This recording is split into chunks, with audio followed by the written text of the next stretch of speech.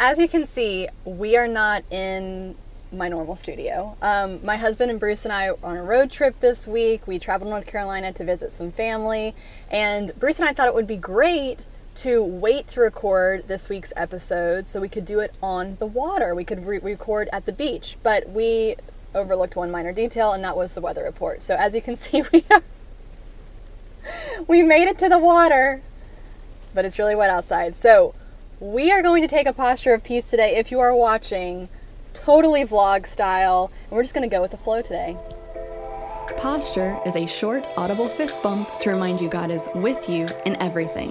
Together, we're going to be emboldened to take a daily posture of perfect peace.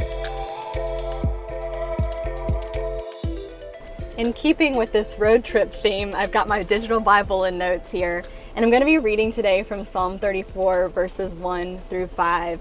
It says, "I will bless the Lord at all times. His praise will always be on my lips. I will glory in the Lord.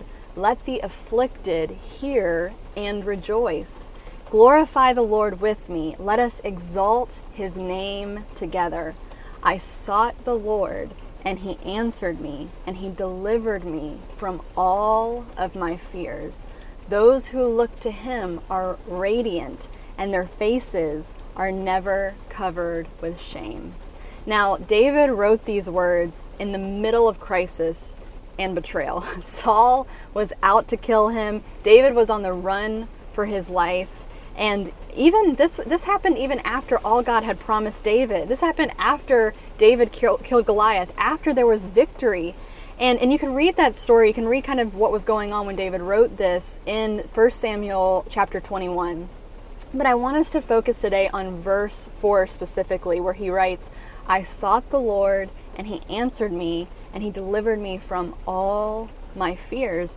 What stuck out to me is that what he doesn't write is, God delivered me from the circumstances that were causing me to be afraid.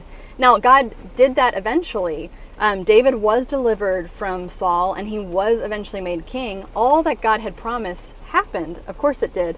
However, in the middle of crisis, in the middle of pain, in the middle of very confusing circumstances, David says, "It was then that I sought the Lord, and he answered me, and he delivered me from all of my fears."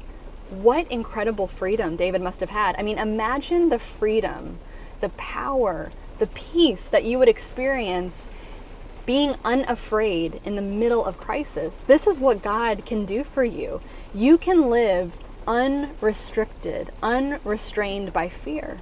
And think about this, in the years, and it was years that it took between David being anointed as king and David becoming king, there was so much opportunity for him to allow fear to take hold of his heart, to take over his mind, and to take him out completely. But the Lord delivered David from all of his fears, so that when David faced the caves, when David faced the threats and the dangers, when David faced the injustices, when he faced the battles, when he faced failure, when he faced loss, when he faced any circumstance that did not align with what God had promised him, David was still able to move forward because he was unrestrained by fear. The promise of perfect peace is found in Isaiah 26:3. In Hebrew, it is shalom, shalom, meaning complete wholeness, nothing missing, nothing broken. This is who you are in Jesus, because of Jesus.